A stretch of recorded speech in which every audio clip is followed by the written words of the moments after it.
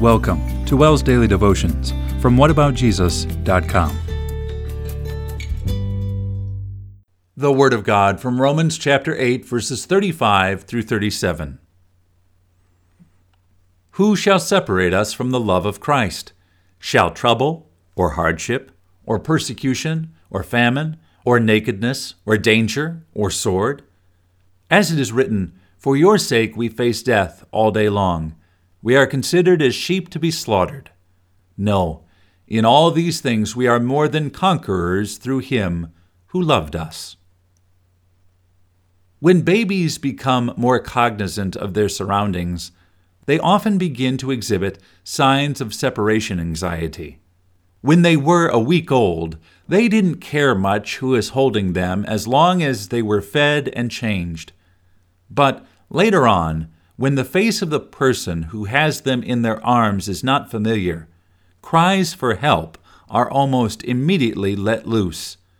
If babies could talk, they'd scream, "I don't know this person, so how can I know whether they are to be trusted? Mommy, where are you?" Separation anxiety is not just a childhood phenomenon. Adults can have it too. We may no longer feel it in connection with our mommies, but other people and things have taken Mommy's place. Like the security blanket Charlie Brown's buddy Linus lugged around wherever he went, we develop relationships with people, places, and playthings of this world that we can hardly imagine living without. We think they're essential to our existence, and when we lose them, it brings tears to our eyes and anxiety to our hearts. But is it possible to lose Jesus' saving love? Is there anything that can separate us from it?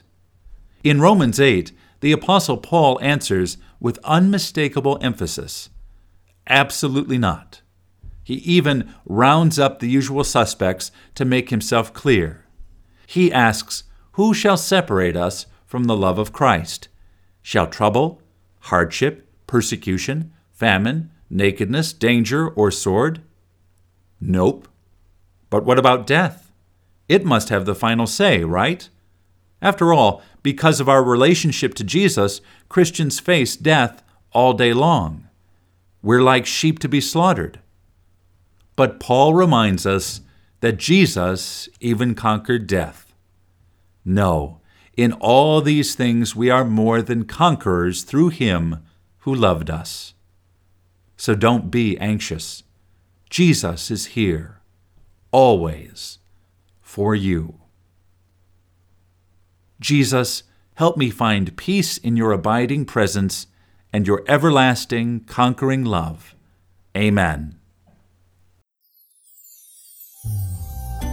Thank you for listening.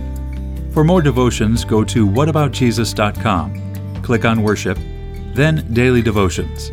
God bless your day.